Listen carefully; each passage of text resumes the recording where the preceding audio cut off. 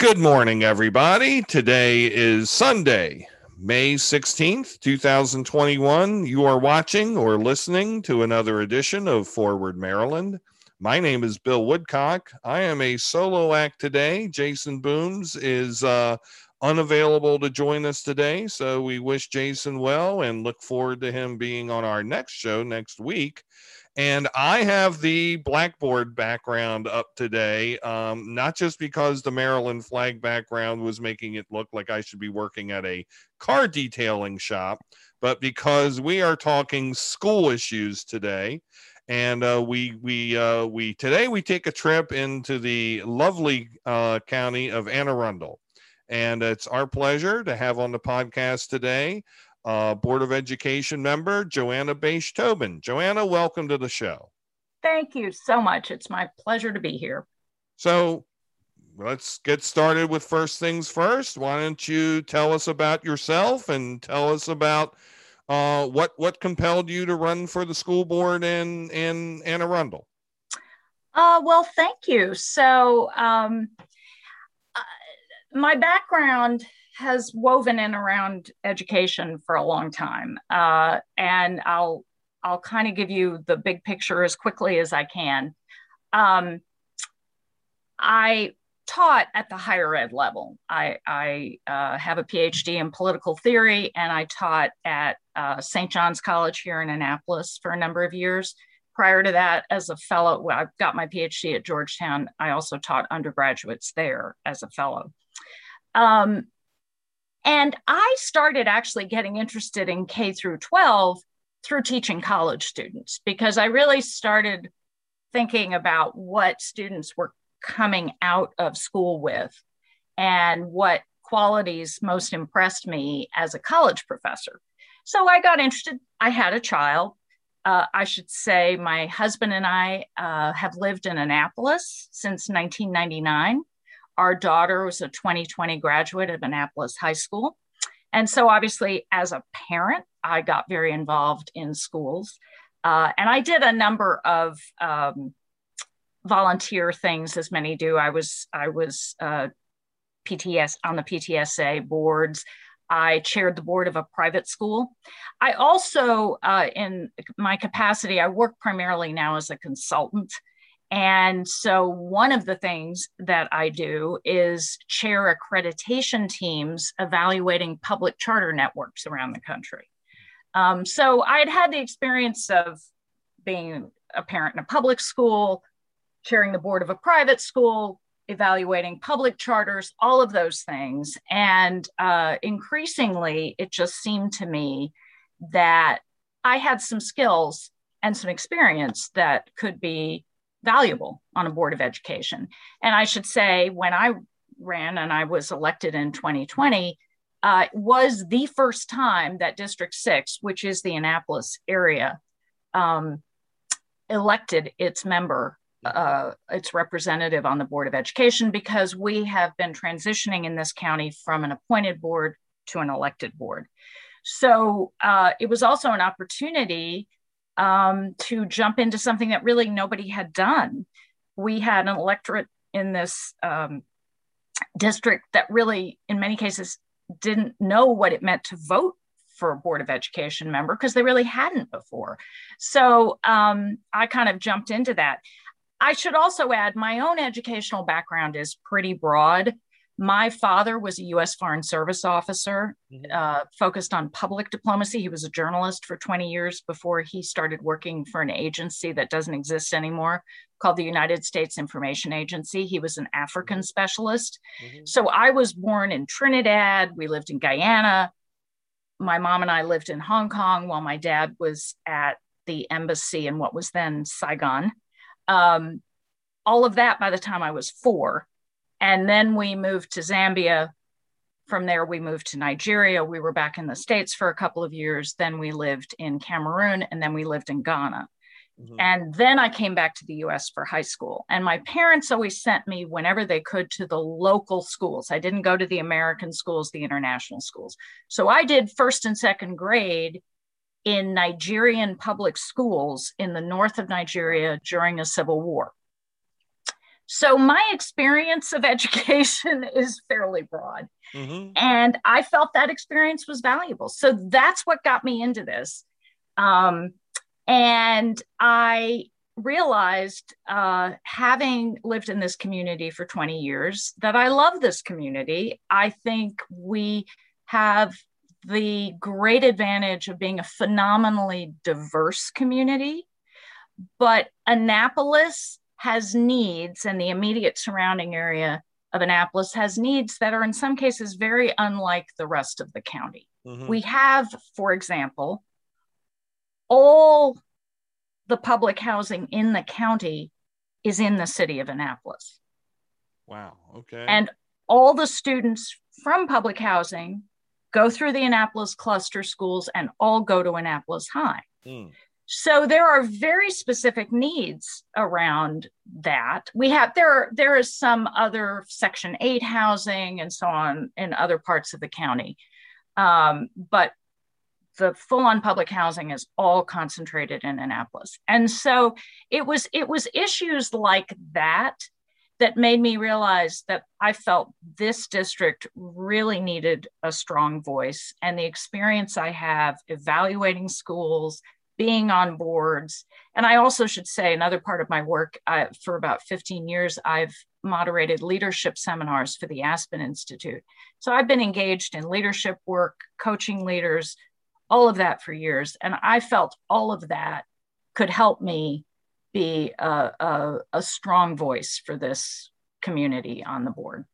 Well, thank you for all of that. You have had an incredible wealth of experiences, and it sounds like they have not just qualified you well, but prepared you well for board service. Before I get to dig into the policy aspects, mm-hmm. I'm interested in the electoral.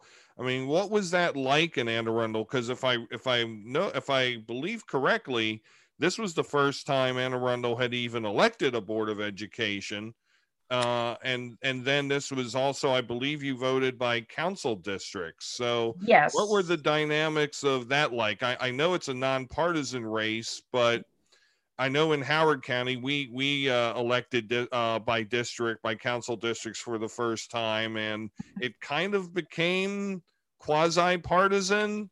Was it similar there?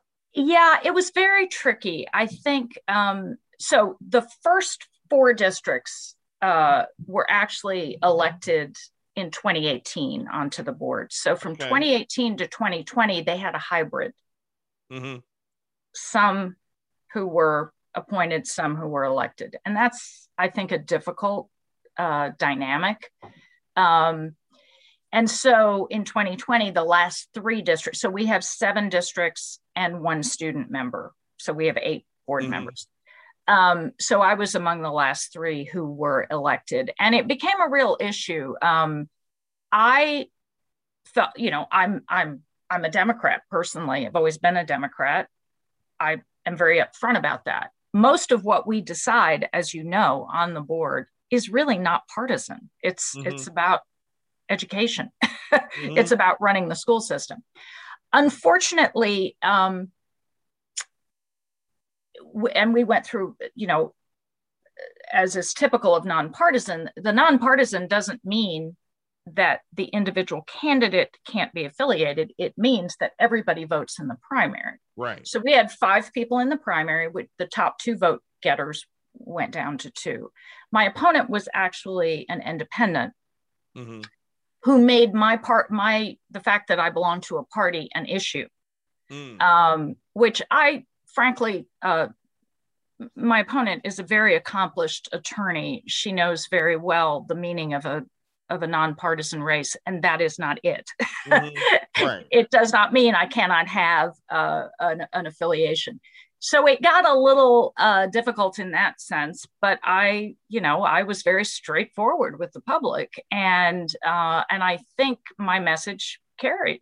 That what they were looking for was experience. They were looking for somebody who could speak to the issues, and a lot of that other stuff most people weren't interested in, because it is education. It really is about our children, our schools, our teachers. all of the things that day in, day out boards of education make decisions on. And so, ironically, once we get on the board, most of the partisan stuff goes away. One of my colleagues is, in fact, and she was also elected this year, is in fact the executive director of the state GOP. But that's funny. Yeah. But we personally get along great. We know there are things we will not agree on, but there's a lot we do agree on that we work together on.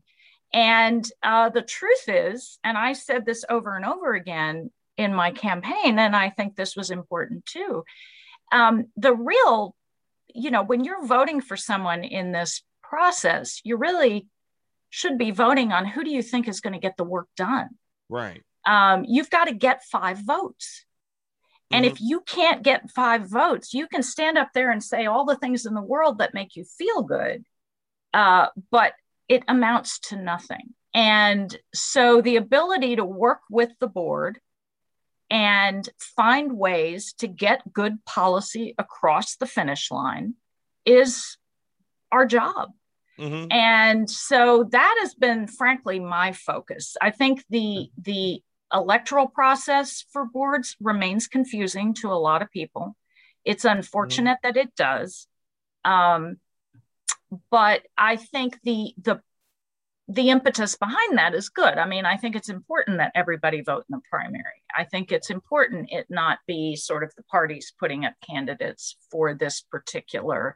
And this is the first time I'd ever run for anything in my life. Okay. Yeah. So, I didn't have much of a political background other than just as a voter, being affiliated with the Democratic Party. So. Well, I'm a big believer in the local control of boards of education, and I think a lot of people in the state don't realize that I think it's still most members of the boards of education are still appointed by the governor. And in some very large jurisdictions, such as Anne Arundel, in Baltimore County until very recently, in Baltimore City, the governor appoints all the members of the local boards of education, and that seems to be an outmoded form of governance in order to be able to give the students of a jurisdiction what they need and what the parents who are supporting that system what they want. Yeah, I think the argument was always, and you're right, I mean, like PG County still has a hybrid structure, I think. So I think the argument was, well, if it's not electoral, then it's not political, right? Well, it is.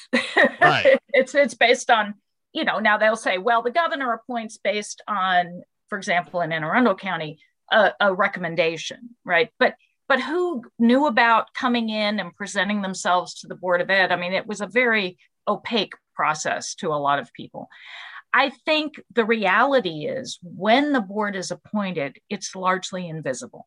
And people do not understand that probably a lot of the decisions, even if you don't have kids in the school, a lot of the decisions that most directly affect you are often made by boards of ed. And, the Gavin Buckley, who's the mayor of Annapolis, would say to me periodically when I would see him during the campaign, you're going to control a budget way bigger than mine. Right. Our budget, Anne Arundel County, which of course is somewhat more populous than Howard, we have about 83,000 students, and our operating and capital budget is around $1.8 billion. And we're about 52% of the county's budget. So, when I would say that, when I would be door knocking before the pandemic shut us down, people are like, wait, 51% of the budget? I said, yeah. and property values depend on schools, all sorts of things depend on schools. And, people are aware of that when they have to vote for who's there. And they're not aware of it when they don't have to vote, except for those parents and people who are very close followers of what's going on in the schools. Yeah. So. Let me move a little bit to some more policy related questions. And you said the magic word in your last answer, which was pandemic. And I'm sure that the pandemic, of course, affected your campaigning for office immensely. During 2020. But how has it changed? How do you feel it's changed? How you've governed, how you've managed now that you're an elected board member? Well, I think, having come onto the board in December, I'm sort of, I don't know what it's like to have a board meeting that doesn't have 2 or 3 hours of each meeting devoted to kind of where we are in reopening and so on. So, I it's been front and center. Yes, we do keep going with all the other work we have to do, but there's just no question that it has dominated everything because it has to. And right now, we have an extra meeting called this coming week because we're trying to keep up with all the different guidance that's coming out and so forth.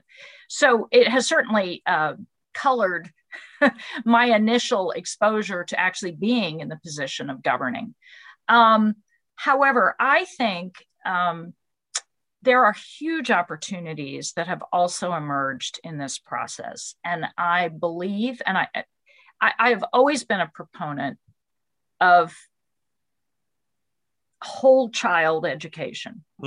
I think that the purpose of education at the end of the day, in my view, is to help young people grow and develop into fulfilled, productive, healthy human beings. That's what it's for. And the path that different human beings take towards that, there are many. Right.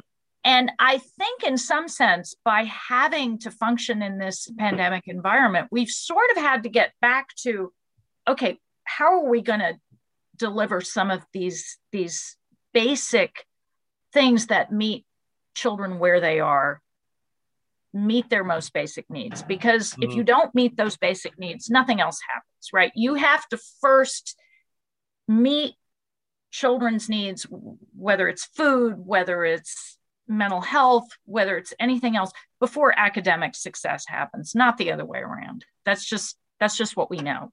And it's been amplified. That was always the case in my view, but it's been amplified here. So my hope is that we will carry the best lessons out of this forward and leave behind some of the things that I think we can get bogged down in, which can sometimes become box checking, quite frankly. Right. That is a distraction from what education really needs to be. And I think we recognized that with remote learning, students had to be, especially as they got older, high school students, et cetera, a lot more independent. Well, the truth is, that is something we should be promoting. My own view is we tend to treat high school students in this country as big children rather than young adults emerging into independence. And we can't expect students to walk out of high school and suddenly become independent. Right. Again, as a college professor, I noticed that a lot. I noticed that while kids were cramming for their AP exams, they weren't learning some of the basics about how to function as independent young adults. And I think we need to focus on those things first and foremost. I think it's, and we've had I think it's pretty evident that the gaps that were there have widened in this process. And I think we have tended to place great focus on, we want to get kids on the college track and then kind of, well, I guess if you can't do that, you go do the career training. I think those things should be equal. I think they're equally important. And I think, and this comes back to my Aspen work with a lot of CEOs of multinational corporations, anybody who says they know what the job market's going to look like in 10 years, I don't think knows what they're talking about. Mm-hmm. And so what all of our young people need to have coming out of school, first and foremost, is to know how to learn, because they're going to have to learn and relearn and reinvent themselves over and over again.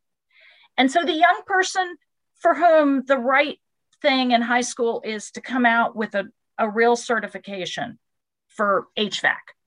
Mm-hmm. Fabulous. Right. Do that. That may be what you want to do for 5 years, and it may later, you may say, no, now college is where I want to go. Great. Mm-hmm. But you need to have the wherewithal, know yourself, know what you can do to be able to make those decisions for yourself in your life, because that's what a democracy demands, quite frankly, mm-hmm. is people who are able and capable of directing their own lives. Mm-hmm. And that's what education has to, especially public education, has to offer, in my view. All right. So Joanna, you have successfully activated my geek mode. So I hope we don't start going down, and we're here for an hour and we still haven't most of the questions I wanted to ask. But there was something you said in your last answer I was just hoping you could expound upon. Mm-hmm. When you said, and I think it's a very accurate point, the point you made about high school students having the system treat them as old big children rather than young adults. And of course, I think of education as a system. Mm-hmm. It's a village. And I think that I'm not gonna, let me not say what I think, because my question, but where do you see the parent community of high schoolers coming down on that? Do they, my experience being a parent of two, kids who graduated to Howard County Public Schools, was that the school, based on school performance, there is an inverse proportion. The schools that were not so successful in the test scores really wanted their kids prepared for life, whereas mm-hmm. the schools that were more got the greater notoriety for having the high test scores, they kind of, the parent community's philosophy seemed to want to put a bubble around their 15 to 18 years old child, right when it mm-hmm. seemed intuition would suggest that was maybe the worst time to do that. Well, what do you experience in your travels? I think you're right. And in fact, I've been having this conversation for years with families, because when you teach college, people will often ask you about college. And I should also say, I didn't mention this. So my husband's family was one of the first families to move to Columbia. They moved there in 68, 69, terrific. Something like that. He's a proud graduate of Oakland Mills. Oh, that's where my kids went. As was his middle brother. He's the oldest of three brothers. Middle brother. His youngest brother went to Howard because of redistricting. Also loved Howard. So he grew up sort of in that world. But I have been saying to parents for years when they would come to me, often parents who were super focused on, not just college, but like the marquee schools. And truth in advertising, my undergraduate was at Wellesley College. I was fortunate to go to it. My husband went to Yale. We were very, fortunate. It was a different time. Mm-hmm. But I think that, what I kept saying to parents was, frankly, relax and recognize that, first of all, the data is very clear. What ensures success, the best indicator of success in college for kids is their engagement at that college, which in turn is defined by the fit of the college for them, right? Mm-hmm. So if the parent is saying it's Stanford or die or whatever, maybe that kid is that Stanford kid. Mm-hmm. Maybe they're not. And that has nothing to do with grades. That has nothing to do with intelligence. That has to do with who that kid is. And I think there is an element of fear, quite frankly, that has invaded often those who are more comfortably off. That, college has gotten way more competitive than when my husband and I went to college, right? I'm not saying we didn't work hard, and I'm not saying, we weren't good students, but it's a totally different world. And so it's often the parents who themselves did pretty well who are really worried that their kid's not going to get into the same sort of level of school that they went to. And so I think the result is exactly what you're talking about. And I think that, oddly enough, they are often hampering their kids because, I took a little grief from some parents I know, because my daughter at 13 started doing her own laundry, because I was like, you need to know how to do your laundry. And I literally had friends said, well, my kids have so much schoolwork. I don't want to, I don't want to hamper them with that. And I was like, but they're going to have to manage their time. Plus, you might complain to your mother, as my daughter did, but there is a sense of empowerment, quite frankly, when you can take care of yourself in age appropriate ways, right? I wasn't going to send the kid off to live by herself somewhere, but she knew what to do. And I think, and independence. And again, if we're going to equip young people to take on whatever comes, look what just happened the past couple of years to them. Right. Nobody was predicting that. Then we've got to slowly set up ways in which, frankly, they can fail and the stakes are not so high, because you can't fall apart when you fail. Right. You can feel really bad for a while. We all have.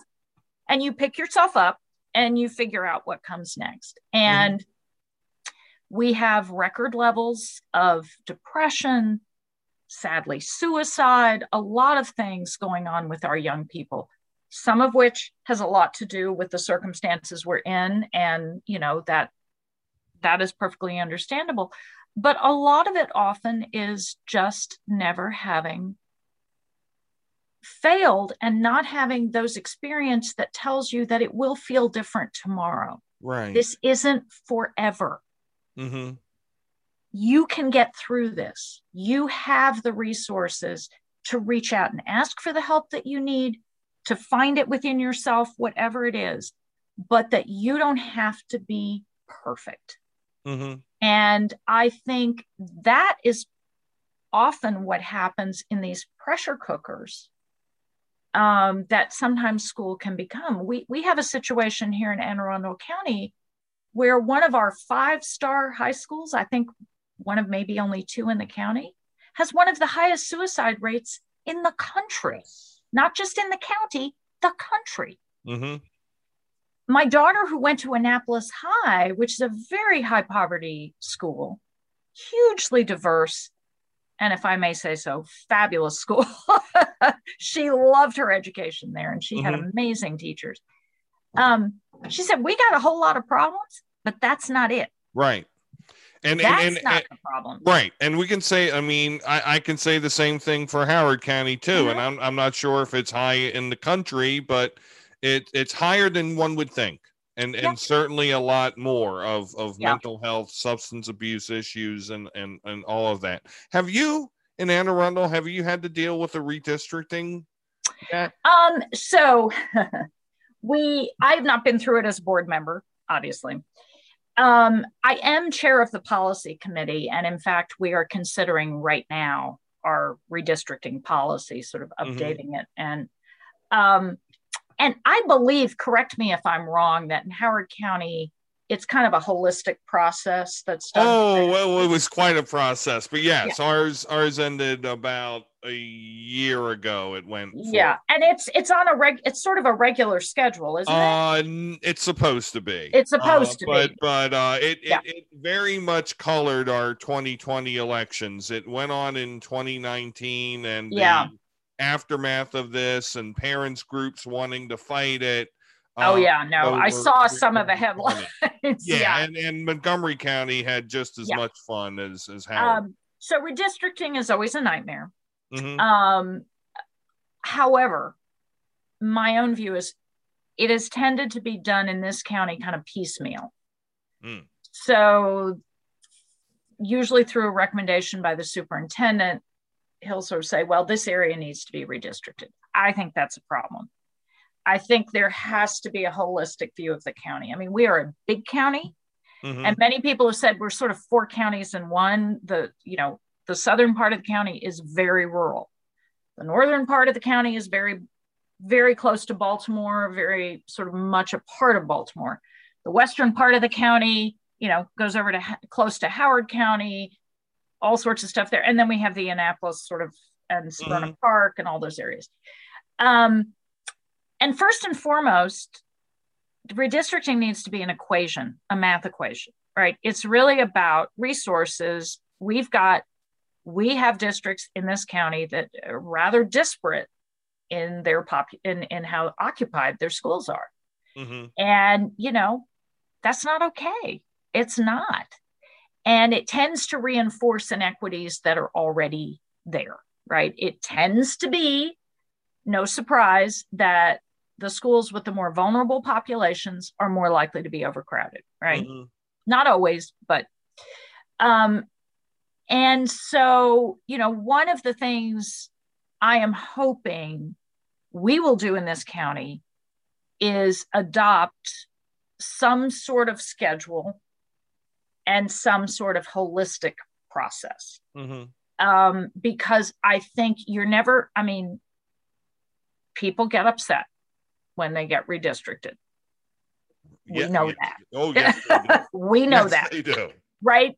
If you run for this position and you're shocked by that, you should not have run for this position. But the only answer to that, in my mind, is consistency and clarity and transparency. Mm-hmm. And a recognition. Maryland is a state that determined that its districts would be county-wide. Mm-hmm. We're not Pennsylvania. We don't have like 4 blocks that make their own. The borough or the township or the district, right. So we are literally all in this together. Mm-hmm. And we faced some of this during the pandemic, right? We've had people say, well, in my area, we don't have as much of the COVID, so why can't we open up? And I'm like, well, at what point, where do you want a barricade on the main route into your part of the county that keeps all the teachers who normally go back and forth between schools mm-hmm. and everybody else out? Mm-hmm. And by the way, you benefit from the resources that are spread around the entire county that allow for the disparate sort of income levels and so on to kind of support each other. But that's my take on it. I haven't been through it yet as a board member. I look forward to all the. I'm glad you're saying you look forward to it. Well, this is, it's part of the job. I know. As I said, nobody should run for this job because they think they're going to be popular for every decision that they make. And I'm a parent. I understand. Mm-hmm. When this is about your kids, you are not sitting there taking a clinical view. You are worried about your kids. And it's also one of the reasons I decided to run at this point in my life, just as my child was graduating. And in fact, when I was on the campaign trail, people would look at me and say, wait a minute, you're running just as your kid leaves the system? Mm-hmm. And I said, yeah. And it works for me for a number of reasons, but also this is not about my kid.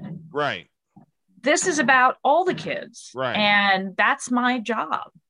And I think, not to cast aspersions on anybody who has kids in the system who's on the board, but for me, I think it's important that I be a board member who really can look at this from the perspective of I have a whole system I'm responsible for that I have to govern. Mm-hmm. And we got to get this right for the whole system. Mm-hmm. We can't pick and choose. Mm-hmm. So a couple more areas I want to pick your brain on and ask you about a little bit. So I'm very impressed by your not just your professional background in education, but also your personal background. And I also attended a mixture of public and private institutions, and my goodness, certainly did not have the international flavor of your education. But I noted in your background, and you mentioned it, that working around the world of public charter schools. And you've also made mention of VOTEC education and those other pathways for young people who should not be going to college for one reason or another. Where do you see, I mean, maybe, I don't know if there are present trends in Anne Arundel, but where do you see the future heading in that regard? And that's a particular thing. I was particularly disappointed in our own school board over the past couple years, because we had a person who was elected who one of the things they wanted to bring was all sorts of educational innovation, opening avenues for kids to take programs, in things that they normally would not see unless they got to a community college situation. But unfortunately, that didn't get anywhere, and she wound up being frustrated and not running for re-election to the board in her own right. But not just as a board member, but as a professional in the field, where do you see that educational trend going? Well, so I think it's going in a good direction, and there are a number of reasons for that.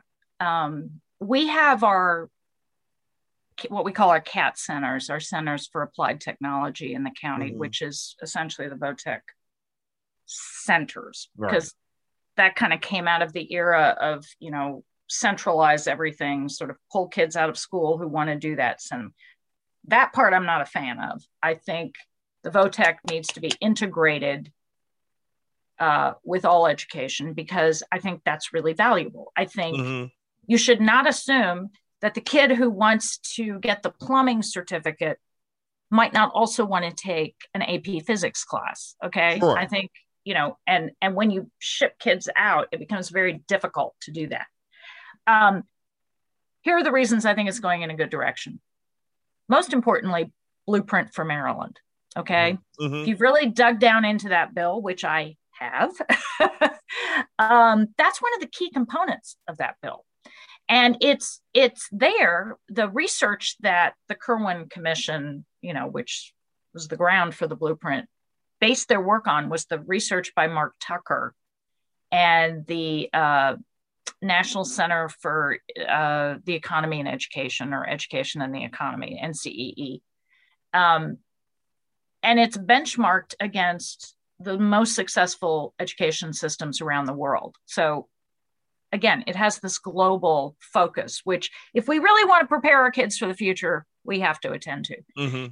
And the VOTEC is absolutely equal to the college track in those systems. And Blueprint places a premium on that. And Blueprint blows up high school. I mean, that's the most important thing that Blueprint does. Blueprint says by 10th grade, by the end of 10th grade, you are in a position where you can now spend those last 2 years of high school. If you really want to pursue a college track, like we have a superb international baccalaureate magnet program, which actually my daughter went through.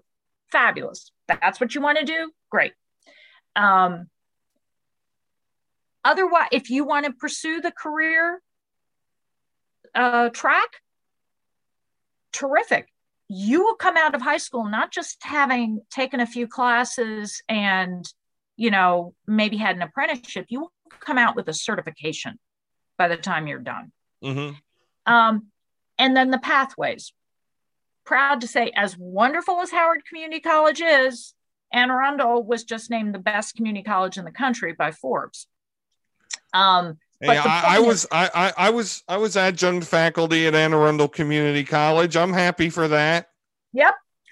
And the point is, from my own global experience, both as a child and also working with a lot of international groups through Aspen, I will tell you that the community college system is the shining star of the American higher education system. Mhm. There is nothing else like it anywhere else in the world. It is brilliant. And so we've got more and more incredible pathways programs being set up in our high schools through something called our signature programs. So each high school sort of has a focus. At Annapolis High, for example, which is in my district, it's what's known as change engineering. Now, it's a slightly misleading term because people assume that's just engineering. It's really not.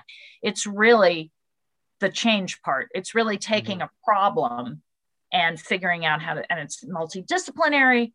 There's dual enrollment at the high schools at the community college that's being worked out.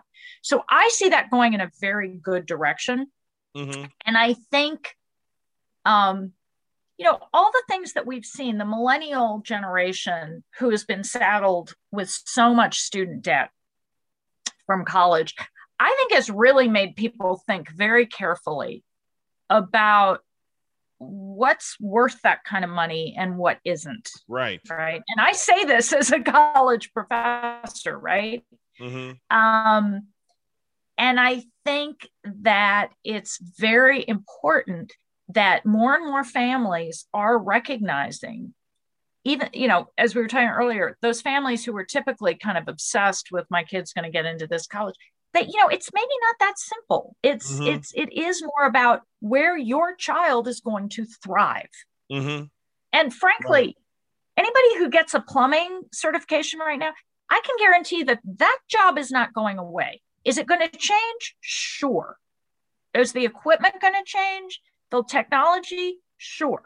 But, what I said earlier about not knowing the job market, well, there's some things I can pretty much guarantee you that will still be here 10 years from now. And plumbing is one of them. It doesn't go away. Plumbing, electrical, HVAC, no. It does not go away. And so, these are the things I think that when we start talking in terms of outcomes that aren't just check the box, did I graduate high school, but am I ready to live a productive, fulfilled life?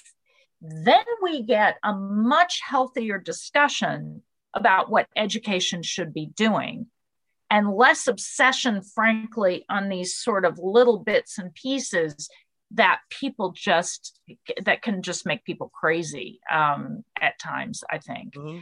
And so that is what I see coming, and certainly what I am advocating for. But I also think that the circumstances are supporting this, certainly in this state right now. And I very much want to see this work move forward. And I think Blueprint, the way it's structured, assuming we get the accountability and implementation board set up correctly and a lot of other things, can begin to do that. So, there are very few engineers I know who also love working on cars or do plumbing or do electrical work or do, house improvement, home improvement projects. Oh, yeah. It's just the brain is wired so similarly that instead of just thinking about it and conceiving about it, you have to do it. So to your point of that plumber who wants to take AP physics, absolutely, because those are complementary skill sets, and so why wouldn't they? Right. And that should be available if it should be. I love that answer. Yep. So. Yep. The last thing I want to ask you about, and kind of shifting gears somewhat, but I did see in Anne Arundel Public School System news that you elected a new student member. Some congratulations. Seems like a wonderful young lady. Yes. Tell us about what their role is and what does the student member of the board do in Anne Arundel? Well, so we are very proud to be the only county in the entire country with a student member who has full voting rights. Okay. So on every issue everything before the board. Everything. And we've had wonderful student board members. Our current student member, Drake Smith, is a remarkable young man. Ms. Omasori, who's just been elected, I think will be fabulous. The young woman, Rita Alvey, who was the board member previous to Drake, was actually a classmate of my daughter's at Annapolis High. And I think it's very important that we have a student member who can vote on everything.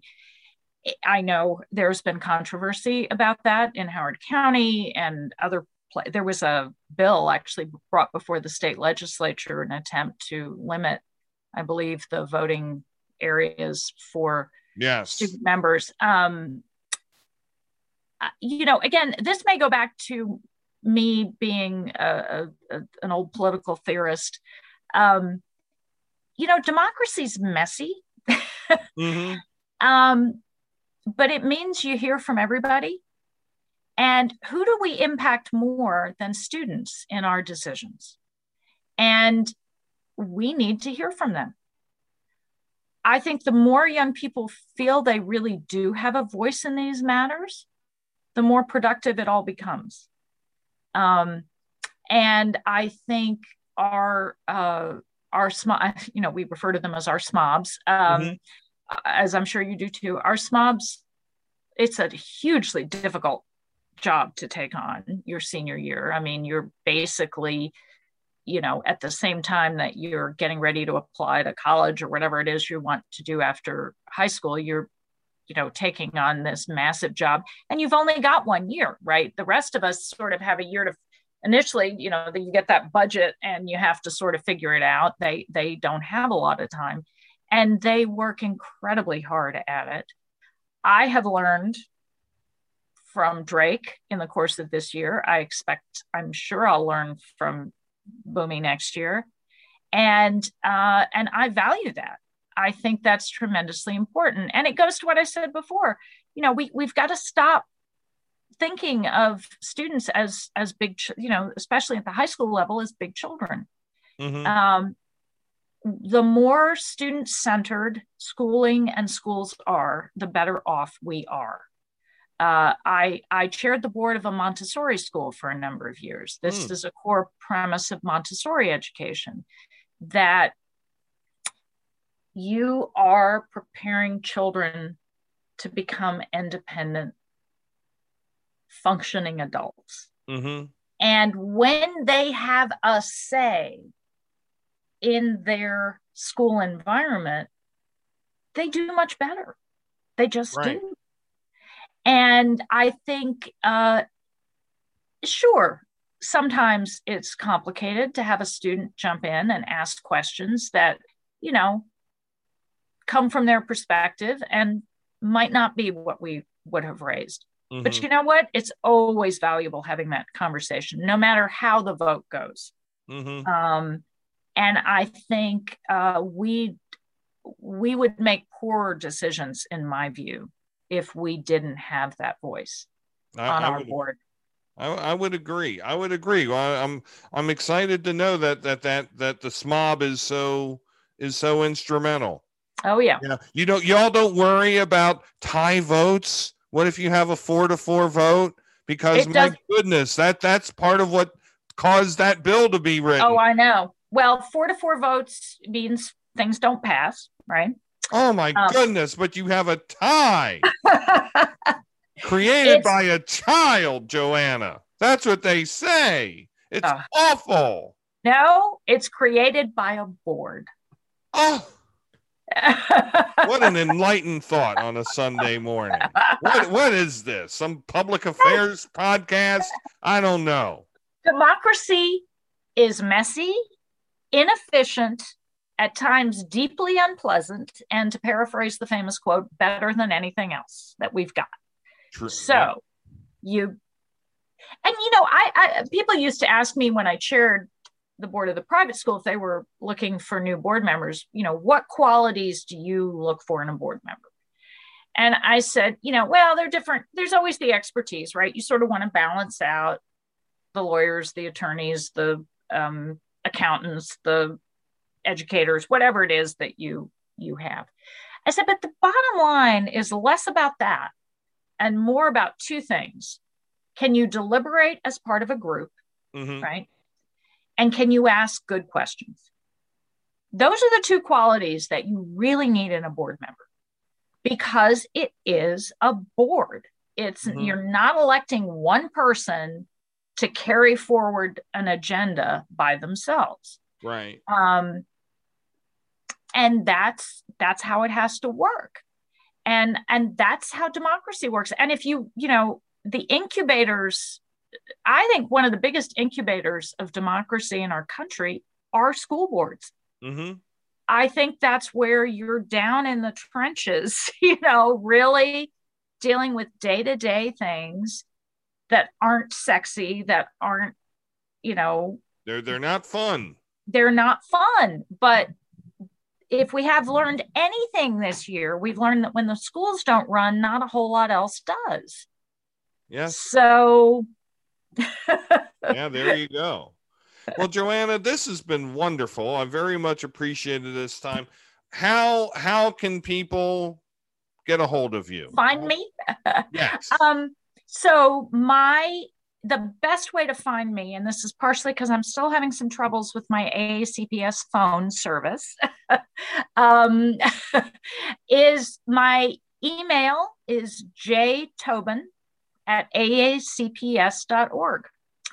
And if you go on the AACPS website and hit the board page, we're all listed there. Our contact info is there. And I'm always happy to hear from people. As I say to my constituents, especially when we're in the thick of an issue, because like all board members, we don't have staffs and so on. Sometimes in the thick of it, I will read every email that comes my way. I don't always have time to get back to people or get back to them quickly, but I'm always happy to hear from people and welcome any questions. So, well, terrific. Well, Joanna, thank you for being such a great guest today. I've really enjoyed this. I hope you'll consider coming on our show again. My pleasure. I would love to. I really appreciate it. Thanks for doing this. This is a great service, I think, for people to have a chance to really get to know some of the folks who are out there. And thank you for delving into Anne Arundel County. We're just over the border. So well, and you said Anne Arundel's 4 counties in one. Yep. 160 years or so ago, you could have been like 7 counties in right. Yep. Howard came from Anne Arundel, and oh Lord, if you'd have Columbia and West Friendship and Savage and Elkridge now. Yeah, that would be a joy. Well, good luck. Thank you, and same to you. For Jason Booms, my name is Bill Woodcock. You have been watching or listening to another edition of Forward Maryland. We'll be back again next week. Have a great day, everybody. Take care. Thank you. Take care.